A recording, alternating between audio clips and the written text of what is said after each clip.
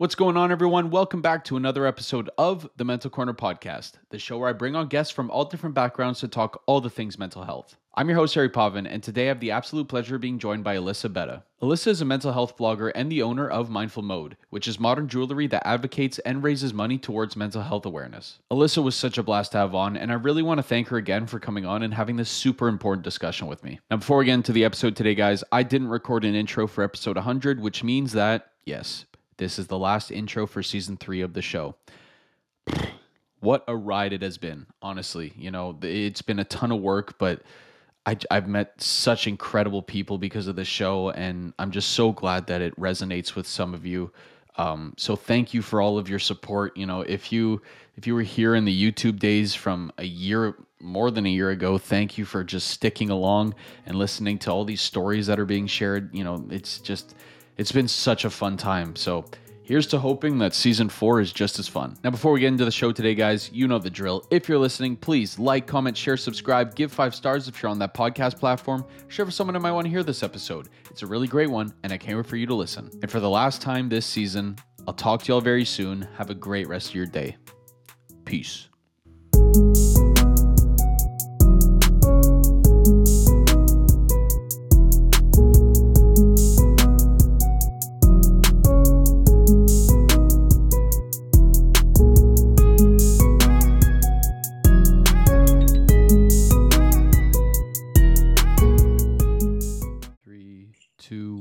We are good to go. Alyssa, what's going on? Thanks so much for coming on the show today. Absolutely. Thank you for having me. So before we get into anything, I told you off camera, I asked the broadest question to everyone this whole season. Where do you think that your mental health journey kind of started? Like where did it first become apparent that, you know, you were going to have mental health challenges in your life? That's actually a very good question to start with. I feel like I always knew, like when I was younger, I was like, something isn't right here. And I think other people who suffer from mental health struggles can probably understand what I mean, but the non-mentally ills might be like, that sounds whack. For me, I always knew there was something different. I felt things more intensely. Even as a child, I would be at like birthday parties and something would happen and I would be extremely affected by it, even if it were the smallest thing per se to other people. But for me, it would just take longer to get over. And I remember my friends being like, why are you still talking about that? Why are you still upset about that? Things like that really stood out to me. Cause like when you're a kid, like, and you're growing and you're noticing these differences and you're comparing with your friends, I feel like that's a huge time in everyone's life where you kind of realize if you're different or not, or what are your differences and what are your challenges, you know what I mean? So that was definitely when it all started. But as for when I started to get like help for my mental health, I was 14. And the main reason why I decided to was because I had a very abusive childhood. And it, like in hindsight, it kind of feels like one day I woke up and was like, something's not right here with me and with my family. And I wanted help and I knew I needed help. I always like commend the younger version of myself because I'm like, how did I just know that these things were wrong? And how did I just know that I needed to go to therapy at 14? But like, thank you, little Liz. Thank you for doing that for us. Good, good choice for sure. So I remember at 14, I just said, Mom, I want to go see a therapist. And she said, why? And I didn't tell her. And she would take me to therapy and pick me up and ask me about it. And I wouldn't say anything. And for about a year, I did that. And they diagnosed me with PTSD at that time. And then I've been in therapy ever since, on and off, just depends where I'm at in my life. Sometimes I feel I need it more than others. And then throughout therapy over the last 8 years, I'd say, I was diagnosed with post-traumatic stress disorder from the childhood, attention deficit hyperactivity disorder, and borderline personality disorder. So, yeah. And shout out to your mom for just bringing you over there. Yeah. Without a reason. Like, okay. Yeah, I know. Crazy, hey. And my dad's insurance covered it too. Like they hooked me up. So I really am grateful for that, for sure. Man. And how because I went to therapy, I think it was when I was in grade 8. I don't know how old you are in grade 8, but I remember it being such an uncomfortable experience just because I was so young and like I didn't really like, I knew I wanted help, but at the same time it's like, why am I in a room with this super old dude trying to get him to relate to me? Like, did That's you ever fair. feel that barrier, the age gap barrier, when you were in there? Um, Honestly, the woman I was with, a woman, which I preferred, and she was probably maybe early 30s at the time. I felt very safe around her. She was very welcoming, and I know that I've been really blessed with my, like, I have some bad therapist experiences, but for the most part I've been really blessed, because I think that sometimes it takes a minute to like get the right one, and not everyone talks about that enough. But for me, it I really lucked out with her. Um and yeah, I didn't find it was awkward, like you were saying. Now, was it your decision to go to therapy, or were you forced to go? I was kind of forced, just because as a kid I was such a hothead, and so they Okay. thought I had anger problems.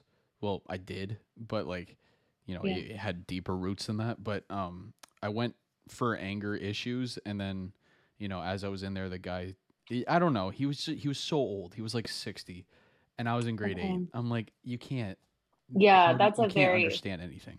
absolutely, I could see that. And where it wasn't really your decision, whereas I was like, I want this, I need this. Like I was deciding, I felt Right. probably more of a sense of control than you did. So Right. I could see where you're coming from with that. Yeah, nice. So when you were first given like the PTSD, the ADHD, kind of those labels thrown at you, was there ever like a sense of denial, or like, oh, I could never have that? Like, was there any of those feelings when once you heard the news? Honestly, no. I feel like I'm, in hindsight, I'm like a therapist's dream, because I'm like, okay, I could see where you're coming from. I have that. Awesome. I'll book you for next week. Like, I just kind of was like, easy peasy, and textbook for sure. Um, I mean, like I said, when I decided to go when I was younger, I knew something was wrong. So the PTSD made a lot of sense. She made it make sense to me as well, because they were able to point at certain things like, this is why this and this is why this, therefore in conclusion we believe you have this. And I was like, that makes sense, these people sound smart. But all of them resonated with me. The ADHD, I was a little bit confused by when they told me that, because my therapist said that it's possible I had ADHD, which when undiagnosed then stemmed into my borderline. Mm. But now, like heavily having researched into like the symptoms of ADHD, I'm like, oh, for sure. Even like in this, Right. like it's very hard for me to stay focused in a conversation. Sometimes I go on tangents and I don't remember what someone asked me, or what, like that might happen in the podcast. I might be like, what, can we circle back to what I was answering? Because I've gone so far down the rabbit hole, I don't know what we're talking about anymore. Sitting still is not an option for me ever, even if I'm exhausted, things like that. But I just remember at first being like, it's not something that like just children have, which is a big misconception with ADHD, but it can follow you into your adulthood, unfortunately, which it Hmm. has. We're still here. We're still here, yeah. Oh man. And did you when you were first given the news, did you ever like let anyone in your close circle know what was going on? Like, did you ever tell them what was going um, on in therapy? in the difference, like I had therapy throughout so many different stages of my life. When I was really young and going by myself, I didn't talk to anybody about it. But when I got older, and kind of when therapy started being discussed more, I felt more comfortable doing so. And then obviously now I'm just like, I go to therapy and everyone should go to therapy. It's like, gradually gotten more intense. And now I'm like full blown advocate. Um, so yeah, different stages of my life, I would have been discussing it, but definitely the most now, for sure. Mm-hmm. Yeah. Yeah. Now, when did that openness kind of when did you finally decide, like, you know what, I'm gonna tell people about this now? About my mental health in specific. Yeah, about the challenges you were experiencing, and like the fact that you were actually going to therapy. Like, you're so open on your platforms. When did that openness kind of just kick in? Honestly, so when I launched my jewelry brand, like I had came up with the idea to do so actually a year ago right now. And I was like, I want a platform where I can kind of discuss my mental health and also have something that advocates for it and is, loud about it. So I started working on that for a few months, and then I launched in February. And then the very first business that decided to collaborate with me and carry my jewelry line they did an interview on me. And at that point, I hadn't been on any podcast. I hadn't had anybody ask these questions. And they did a full blown interview. And they were like, so where does your PTSD stem from? And what is this? And where does this come from? And I was like, oh shit, I'm really going to like have to tap into all the things. And it was kind of like a moment where I was like, okay, I can't like lie about my childhood anymore. Cause for years I didn't tell anybody aside from the people that were super close with me what had happened. And that was a challenging decision to make in itself, because it felt foreign, even though I knew my intentions were right. And I knew I needed to be honest and transparent about that, because people are many people have asked me since then, where does your PTSD stem from? What is that? How did you get, so being transparent about that was probably the hardest decision.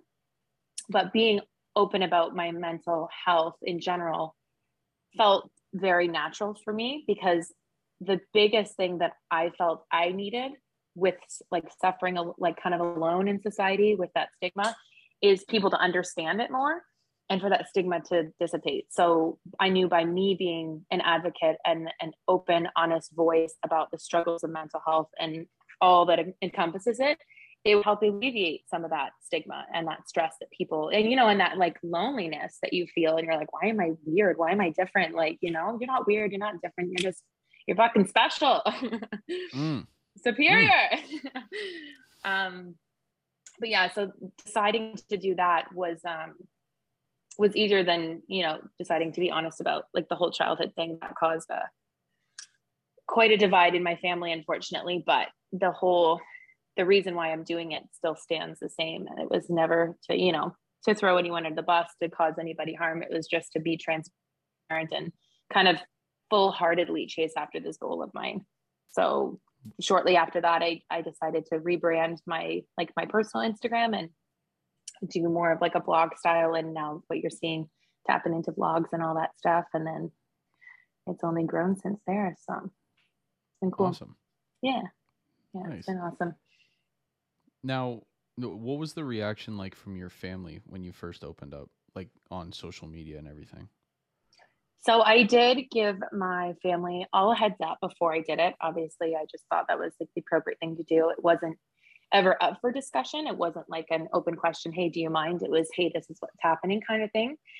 And my family has been a very much like sweep it under the rug type family for many generations. And they just get uncomfortable to talk about these real things.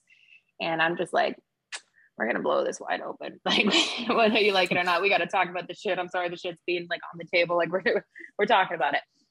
And so trying to even address, the childhood and the things that happened behind closed doors without even blogging about it. Yeah, it was always pulling teeth and a lot of gaslighting and victimizing themselves and stuff like that. So it was tough, but I never thought I would get the reaction I did. I kind of thought they would be uncomfortable with it, but then jump on board and be like, we understand where you're coming from. No, it did not happen that way. My dad was very angry about it and said, like, basically begged me to not. And I was like, you need to understand that I'm not doing this to be like, my parents are evil. My parents are like, I'm addressing the fact that you both have been through trauma yourselves and were severely mentally ill and did not have the tools or the means to go to therapy, or it just wasn't talked about enough. I never villainize them and I don't hate them. I love them very much. And they gave me and my siblings a beautiful life in so many ways, despite, the trauma. So it didn't come from a vindictive place. And I think that was the hardest part, because I knew my intentions were pure and it was just to help other people. And, the amount of messages and reactions I've had that people are like, I was also abused. Thank you for talking about this thing. Like it's worth it, but it is very hard because right now we're not on speaking terms. My parents and I, they the way they reacted, I just needed time to heal, and they tried to reach back out. And I just said I just needed time because they got the whole family involved, and it was really unfortunate. I think I'm going to blog about that soon, or vlog about it, so people can see like my reaction with it, because it was pretty brutal. And it's also like, I have a lot of good advice for people like going up against your family and like kind of get ready for it. Like, it's not going to be easy. It's very devastating to like grieve the loss of people that are still alive. It's very heartbreaking to know that your intentions, as true as they may be, may always be misread by people, you know? So that's all very heartbreaking stuff. But at the end of the day, I know what I'm doing is right. I know it's, you know, for the goodness of my heart to help other people. But hopefully one day we'll be able to make amends and, you know, kind of be on the same page with that. But I guess we'll see. I mean, fingers crossed. No, I mean, I don't love that, of course, but like you have such an important kind of viewpoint, because we often hear about, you know, when people open up, everybody's super supportive, like, oh, just do it, like nothing's going to happen, everyone's going to be coming to your side, and you have that important, you start that important discussion where it's like, well, it's not always that way, and there's Right. other ways that we can maneuver through when the situation doesn't actually go the way we originally were told it might. Right. Yeah, that's a very good point. Because yeah, on social media, the aspect of it, I mean, I don't get too much hate. I think I've had one of my blogs used against me, but aside from that, everyone is so sweet and so supportive. And you kind of build your audience too, the people that want to fuck with you and they don't, they'll unfollow. And you know what I mean? Social media is good that way. And it's been really good for me. But yeah, the behind the scenes part of it, the family dynamic is just completely put, you know, a crack down the middle of it. And it's devastating to say the least. But yeah. Man. Yeah. How like how do you personally like maneuver through that? Because I know you mentioned it, it's very tough to grieve people that are still alive, especially when it's like their family. Like, it's one thing to cut a friend off. I've done that before, and it's like, Yeah. yeah, it hurts, but it's not like the end of the world. But when it Mm-hmm. comes to family, like, how do you even maneuver through that process? It's very, very challenging. At the beginning, it was more challenging because I felt like I was in shock. And then I would just get these moments of like, oh my God. And just like having the family have these, you know, rumors like be spread around. Like I had my aunt go off on me, my cousin who I haven't spoken to in years go off on me, just randomly hit me up and send me this terrible, terrible text message that I had to leave work because I was like, oh my God, like these people are they hate me.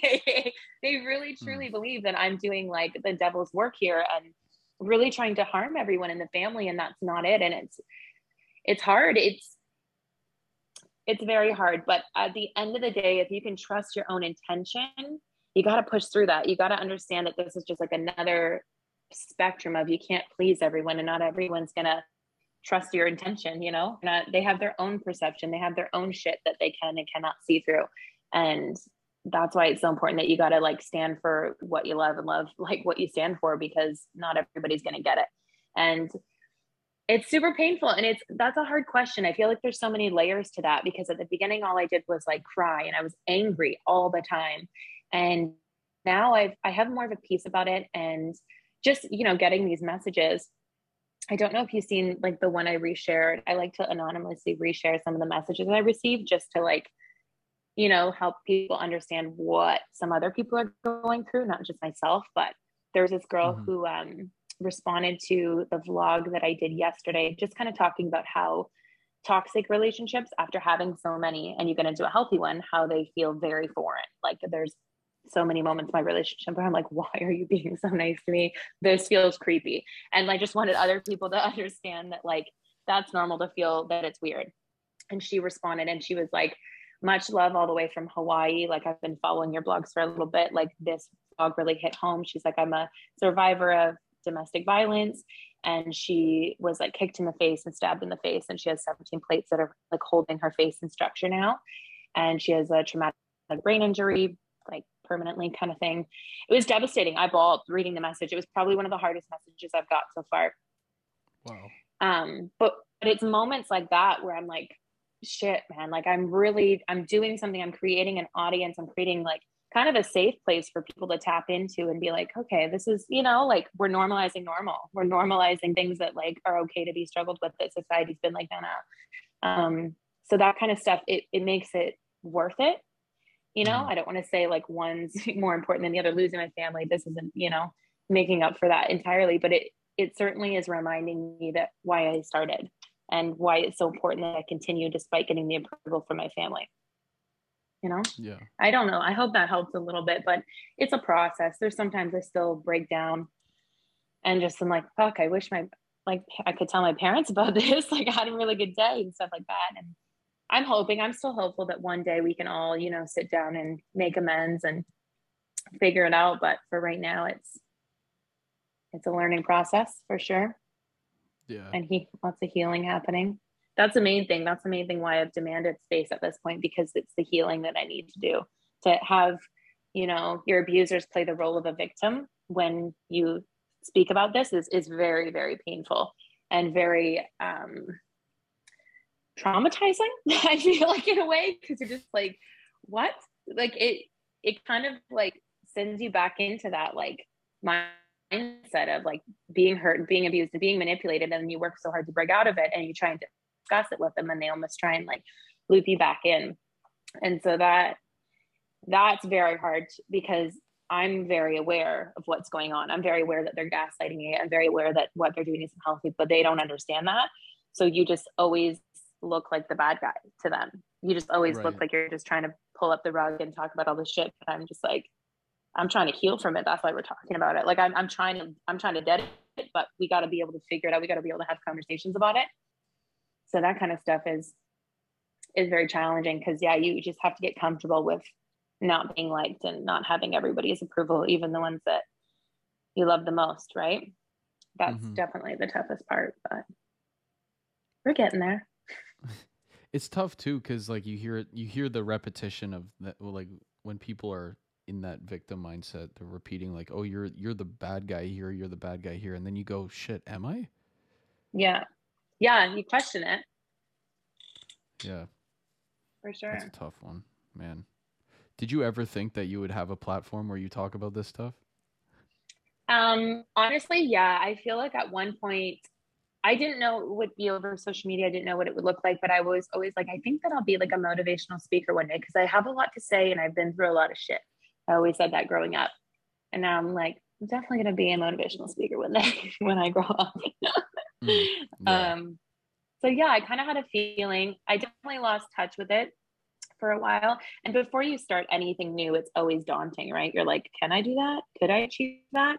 Like starting a blog, like it felt so foreign. I just used to post for fun. And now I post kind of for a job in a way now.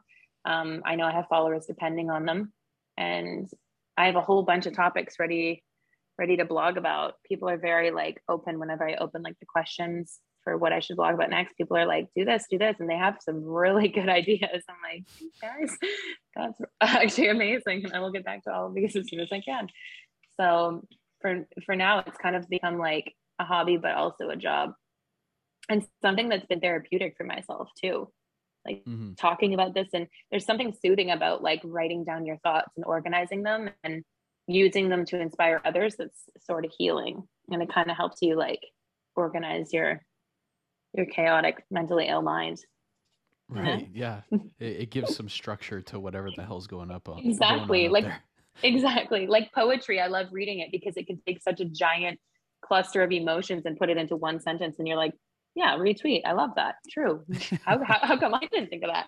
So it's kind of the same thing for me with blogging and vlogging. I like take all these thoughts and say them and organize them. And even now, like when I post them and I'm like, I don't know how it's going to do. Like, I don't know if people are going to respond. Like but that's like the thing where you got to be your number one cheerleader, right? You get one like, or you get one share, or you get one person saying, you know what, this made my day. That's worth it. You can't be obsessed with the rest of the shit. You gotta do it for the right reasons and not let that other stuff get in the way. So, yeah. I think, and I've kind of fought with this too at the beginning and things like, you got to remember that each view or each like that's a human being. Yeah. Like who likes it or who is yeah, listening absolutely. and it's like inspired by it. Like one like on paper, if you're comparing to like celebrities, doesn't look like a whole lot. It's still one human being. It's so true. Hey, it's so true. And I think I want to say it was like Trey Songs. There was a tweet from years ago that like was trending recently as a meme, and he was like, I know there's a lot of rappers who have a lot more followers than my 500, but I just want to take a minute to thank all 500 of y'all like for following me and believing me. Like that's cool. I love that energy because you don't start at 10,000 followers, you got to build it, and you got to build it organically if you want that audience. And it's a lot of work. It really is, but it's very, very worth it. Yeah, I think J. Cole had something similar where he was like, "Yo, I I just hit 100. Let's Yeah, go." it's so cool. I love it. I just can't wait to get to 1,000 with Mindful. That's my big thing. I'm like, Yeah, let's go. Yeah. awesome, It's those small milestones. And one day I'll look man. back and be like, I can't believe that. Yeah, wow. Look where we started. Yeah, Yeah, that's exactly. awesome. Yeah. Now with mindful mode, where did the inspiration kind of come from to make the type of jewelry that you do? Like when did that first idea kind of sprout? So the jewelry I don't make by hand. I do have a line where I've designed it myself, but Hmm. I purchase it wholesale. The whole brand is mine though. And the first idea that came to mind, it was jewelry because I feel like almost everybody wears some form of accessory. So I was like, I feel like that's good. And then I also was living in a dorm at the time. And I had run an e-commerce boutique before called Alyssa's Attire. That was a good time. But stocking clothing is a nightmare.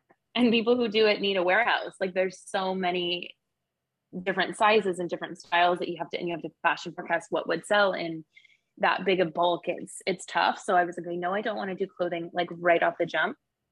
So I think jewelry would be cool. But the main thing that kind of attracted me to jewelry was I could get it engraved with things that say mental health matters, fuck anxiety, anxious but cute, things like that are going to captivate people and thus start conversations about it.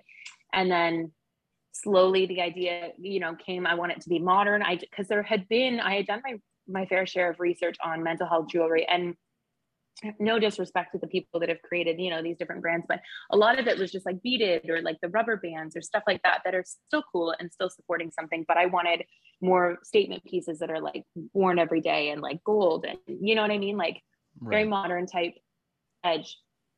And then I decided shortly after that I wanted to donate to some sort of mental health organization. And then I decided to go with Canadian Mental Health Association because they had given me my dialectal behavior therapy, which was designed for people with borderline. And that was all free. So that therapy literally changed my life, changed the way my brain works. So I was like, I'm going to give back to them. So now a 10% of all my sales go to Canadian Mental Health. So that's cool too. Cause I was like, I'm going to have jewelry, which I mean, I feel like a lot of people can have a jewelry line and that's cool, but mine's going to stand out because it's going to be a good cause and we're going to be raising money and awareness at the same time, which is cool. Hmm.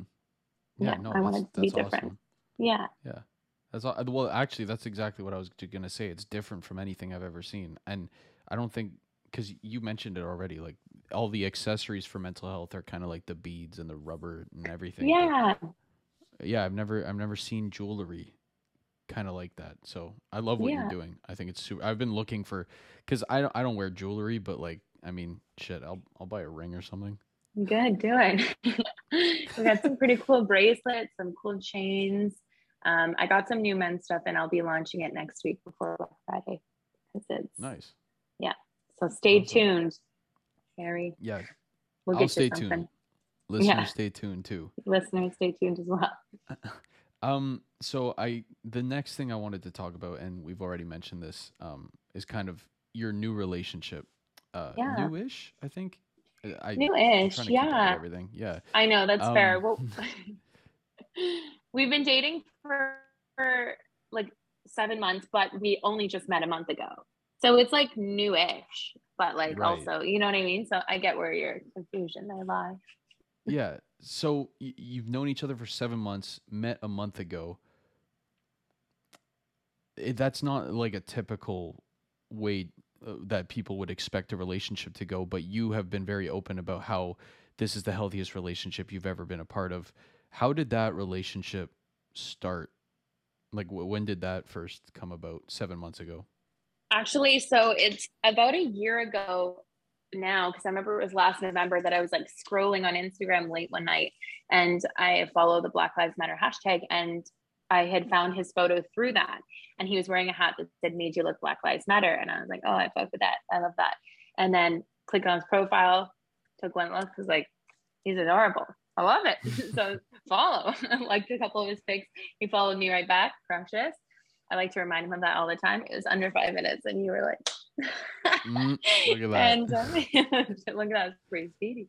So yeah, we just randomly started liking each other's photos and would send memes here and there. Like I never thought anything of it. I thought he was super handsome, and then later on found out he had like a wicked art page and like was an incredibly talented artist who's now been doing it for 2 years full time, which is a skill in its own. And so I was like, oh, his art's dope too. Like he's just a cool hot guy from Texas. Like I never dreamt anything would ever happen. He was just really funny. He was very much on social media a lot. So I was like always looking forward to seeing his stories because he was very humorous and blunt.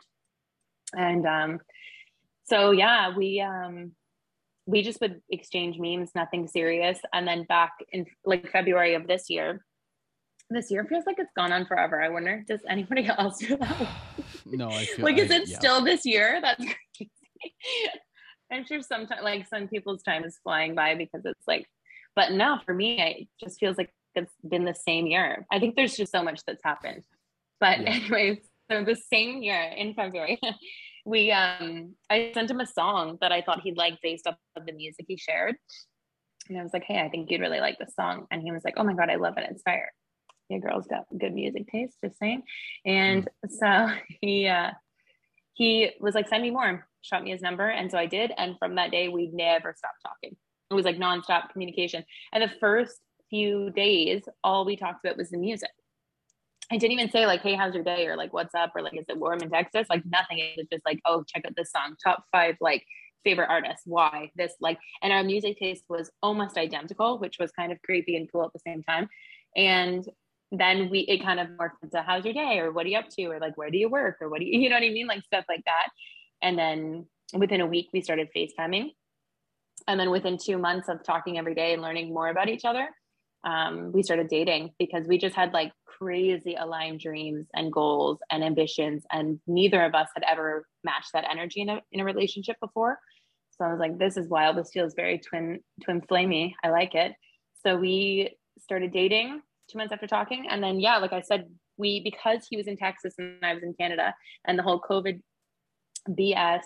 I never even asked you if I'm allowed to swear on your podcast, but I have sworn. You're good. Okay, great. Yeah. Great. Yeah. You're gonna have to bleep. But yeah, so because of the whole COVID thing, we were not able to meet until a month ago. Because I was out west working. He was doing his thing full time here. Like he's busy, very, very busy. And I was too. I was working full time at the resort, running mindful mode during the day, working my 9-hour night shifts, kind of going to sleep for a bit, waking up, doing it all over again. So it was nonstop. But I knew when I came here, I wanted to stay here. I didn't want to just like come for a month and see how it was. Like a couple months into dating, he was like, when you come here, would you want to live with me? And I was like, no, that's whack. Like that's so soon. Like, no, that's crazy. And then within a couple months after that, I was like, maybe I would actually. I'm kind of down with that. And it kind of worked out the way it was meant to work out because we were originally, my best friend and I, we were going to come work here, get a work visa, get an apartment, share a place, all that good stuff. And the work visas, because of COVID also, there was like too many people for that work visa. They weren't taking I won't bore you with the details. It's actually a lot harder to get a work visa in the United States. If anyone's wondering, get on it now if you need to do it by next year. So I was just like, well, with mindful mode, like legally I can sell to anyone like internationally. So I can just do that. Maybe this is my opportunity to really like do it full time and give it all I've got. Right. Because my biggest complaint with working my full-time resort job is I don't have enough time to do this. I don't have time to make reels. I just don't have time. So now I have all the time. And I did move in with him the very first day I met him, which is crazy. But it's been amazing. It really has. And I'm not sugarcoating that because I'm very authentic. And I would tell you if it was fucked up, I would tell everyone. But it's not. And he's amazing. And he's made me feel very at home. And he bought me all the things. He got us a desk. He bought me a loofah. He bought like all these different things to make sure I felt like, I had everything. So that was really precious. But we vibe very well in person. Meeting him was insane. Like the actual like first meetup, like the hug, crazy. It was the craziest high I've ever been on. And I rode it for a good couple days. I was just kept looking at him like, I can't believe you're like 4D. Like wait, that's right? 4D or 3D? No, 4D is like 4D. in person. 40? Yeah, 40. You're right. Yep. Okay. Everyone's like, what the fuck is she talking about? But yeah, he's 4D. It was surreal. It was crazy. But no, I find we vibe very well for a lot of reasons, but our drive and ambition to kind of work at being better for, ourselves and each other is very aligned. And our drive as far as our businesses is very much the same as well.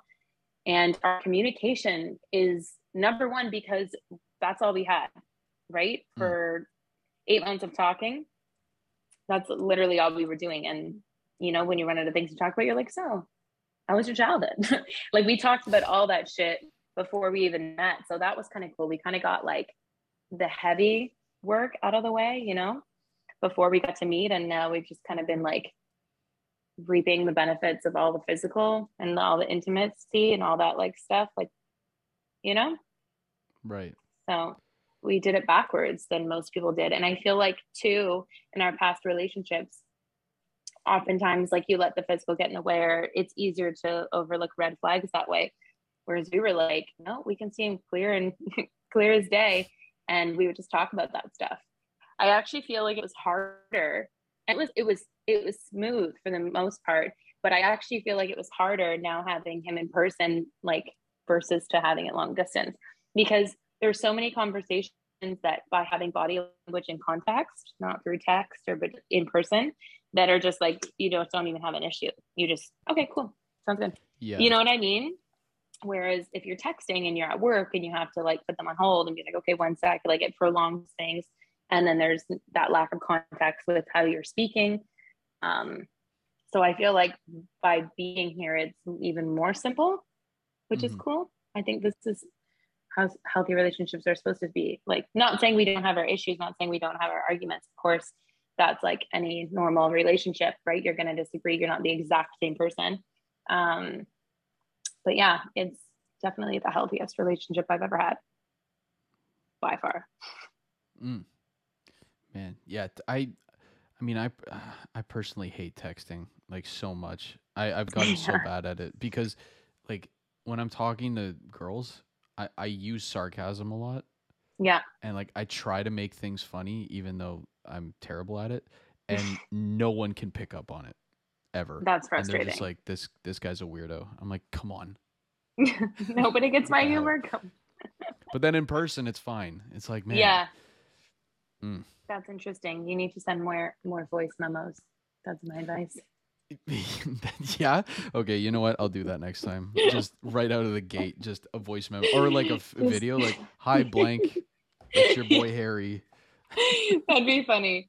That might be like a little weirder. Yeah. Yeah. You might get blocked if you send a video from the jump, but like a voice memo, that'd be sweet.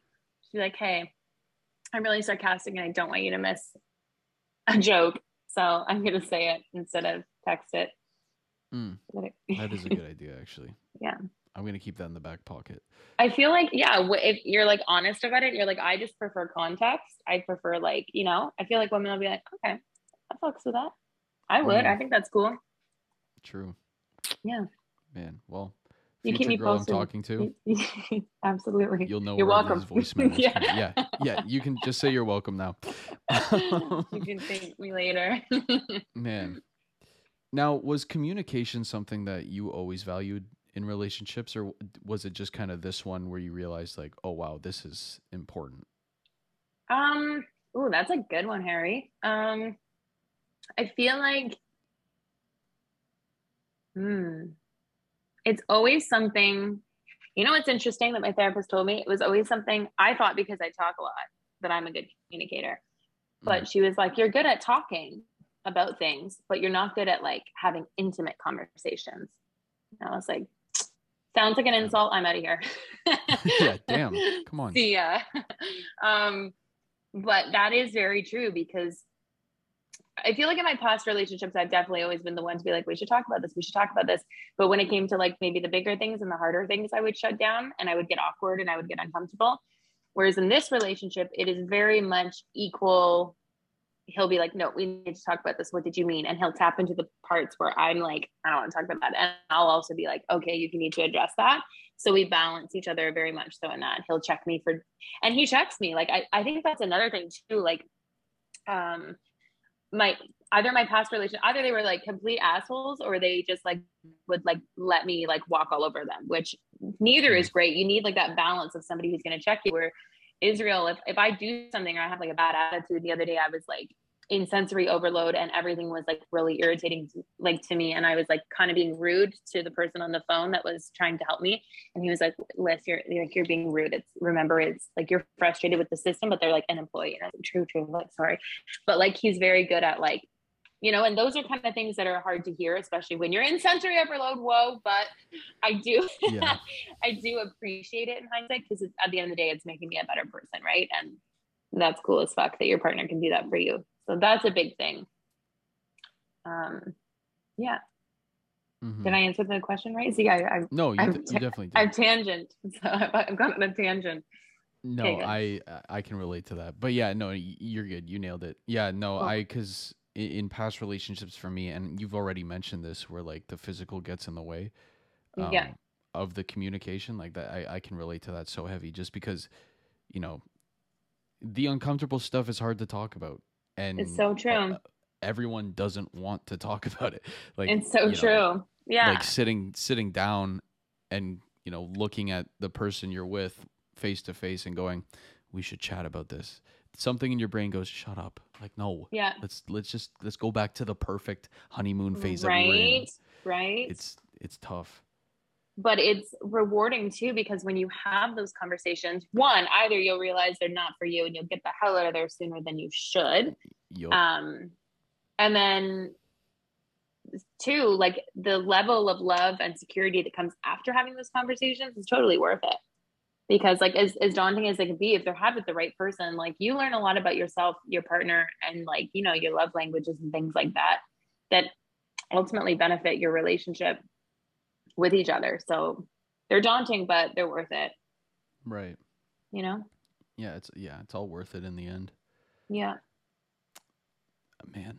So in regards to relationships in general, I already mentioned this to you off camera as well, but we're in a time now where everyone is kind of hungry. Well, either you're super hungry for connection right now, or you kind of enjoy the time alone. Yeah, true. Like, oh, this is great. I don't have to talk to anybody. Two definitely different extremes, hey? Yeah, seriously. But if you're in that boat of, just hungry for connection, there's that risk that you're just going to settle, like, for anything that comes your way. Very true. Yeah, that's very true. Yeah, so for people like that, what would you want to tell them? Because they're probably, what would you want to tell them before they get into something they might regret just because they're not looking at any red flags or anything like that? Definitely make sure you're healed, because that is one of the biggest things that made a difference for me this time around. Is I sat in my discomfort and I sat in my loneliness. But given you weren't allowed to touch many people during the last 2 years, you probably did the same thing. So good for you. So you're probably healed. Make sure you're going after it for the right reasons. Yeah. If it's just sex you want, be honest and have all the sex, do all the things. But if it's like an intimate relationship that you're seeking after, look for the red flags. Like if they don't want to put a label on it, or they don't want to, they're not taking it seriously either. And then like cut them, get out of there. Make like, you can make a physical list. I feel like lists and affirmations are good to have, but like make a mental list of what you want. Like I knew this time around, I knew that I needed somebody that was strong-minded like me, ambitious. Like I was sick of carrying the weight of like, we should want to do something with our lives. That's never fun. Balanced in that way. And like, make sure that the big things line up, not just the little things, right? Like, I feel like in my past relationship, I was like, oh, we both love fashion and brunch, that this is going to be a great relationship. But then neither of us, it was fun. We looked good and we ate a lot, but like we didn't get to tap into like that real shit. When we did, we realized we were on two very different emotional wavelengths.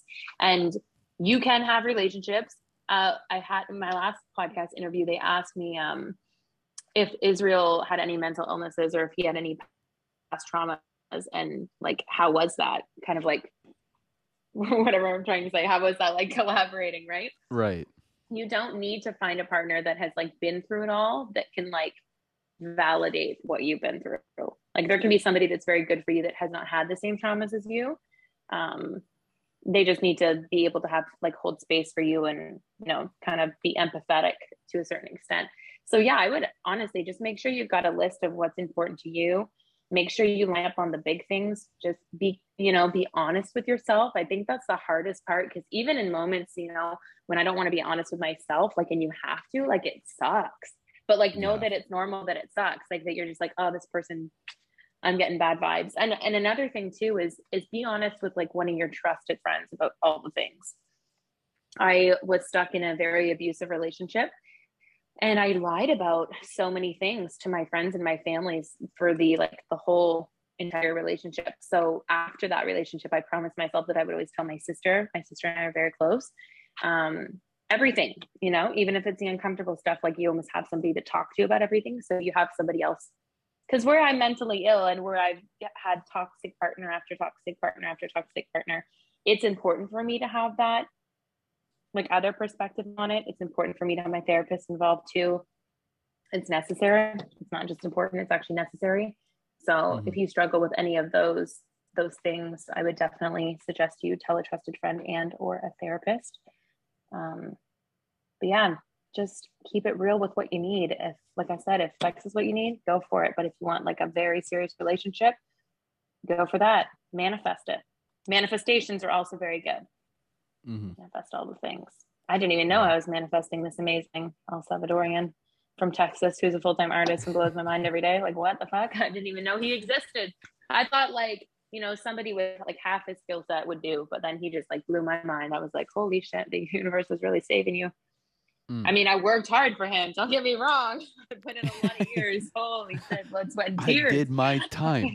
I've done my time. I've earned him. But yeah, it's and it's not easy. Like even the best relationships, even the healthiest relationships, it's not easy. It's actively choosing every day to say, I love you, for all the good, all the bad, all the annoying. And yeah, you work through that. I feel like our generation can sometimes be bad for just being like, oh, on to the next, and then just get on your app and start swiping again. But like, you got to work through your shit, and you got to work through your shit with your person. Because if not, you're just going to keep carrying that baggage from one relationship to another, and it's not fun to just, you know, stop and start. So get serious about what you want in a relationship, manifest it, and then work your ass off to keep it. It's not easy, but it is worth it for sure. Yeah, preach, man. Yeah. Now on the other side of that coin, like what would you want to say to people who are just starting their healing journey? Oof. Brace yourself. No, but honestly, the healing journey is by far one of the most painful experiences I have ever endured, but it is also, on the other hand, the most rewarding thing I have ever had happen to me ever. For me, because I was a drunk and struggled with drug use for years, when I started healing, like really, really healing, it was when I cut out all substances and I went sober. And I quit drugs like permanently, but for alcohol, I took a 1-year sober break, and it happened to be 2020. So a couple months in, everything got locked down. I was locked down for 4 months with my ex, who it wasn't working out with at the time, and it was very apparent. So I was in hell on earth for sure. And I was in Canada, so it was cold too. So I was like, fuck. It was just, there was like nothing good about anything then. So yeah, there was a couple months where I was like, damn, I'm about to unravel like 25 years of pain and suffering that I have just suppressed.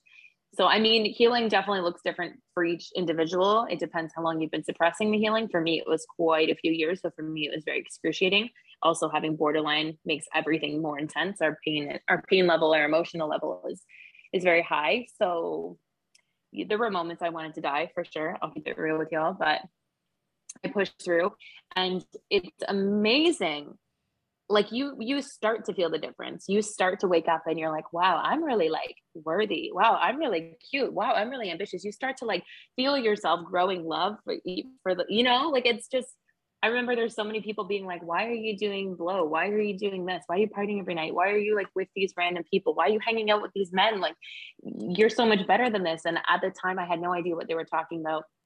It just sounded like a broken record. But as I started to heal, I started to actually understand it. And I was like, wow, I am like worth a lot. Wow, I am amazing. Wow, I am better than drugs and these random people that, you know, I would meet, hang out with, and give my energy time or my energy and my time to. Like, you start to understand that. And then with self-love, just it kind of is like a snowball effect of positivity and healing and all the good shit. And then once you start healing, you start attracting all the right things for you, right? That could be like career. Cause well, I guess, yeah, I'm a good example of that, because right after I started healing, I was like, I'm going to launch mindful mode. And now I do it full time and it's amazing. And I sat through my lonely nights when I really wanted intimacy with, honestly, it could have been anyone at that point, cause you're just fucking lonely. But I sat with it instead and healed my heart. And then the universe gave me Israel. So it is worth it. I promise you, as dark as those hours get, it is definitely worth it. But you know, it is difficult, and just make sure you've got a good and trusted therapist or a good and trusted friend. My advice is always to kind of steer clear from substances while you're trying to heal, because that only suppresses and if you suffer from any kind of mental illness, it can really affect your chemical imbalances and stuff. So that's my advice, but to each their own. Awesome. Yeah. Awesome. Alyssa, where can my viewers and listeners find you if they want to learn more about your story or follow your blog or buy some jewelry? Yeah, absolutely. So I'm on Instagram and Facebook. For the blog, mostly Instagram though. So my handle is ALYSSABETTE, Alyssa Bette, I pronounce it. And my jewelry company is called Mindful Mode. Mindful is spelled with 2 L's. And that's also the handle. And it's www.mindfulmode.com for my website. You can shop directly there. Perfect. I will put those links down below. Alyssa, thank you so much for joining me today. Absolutely. Thank you for having me, Harry. This was fun. And to all my listeners, I will see you guys next time.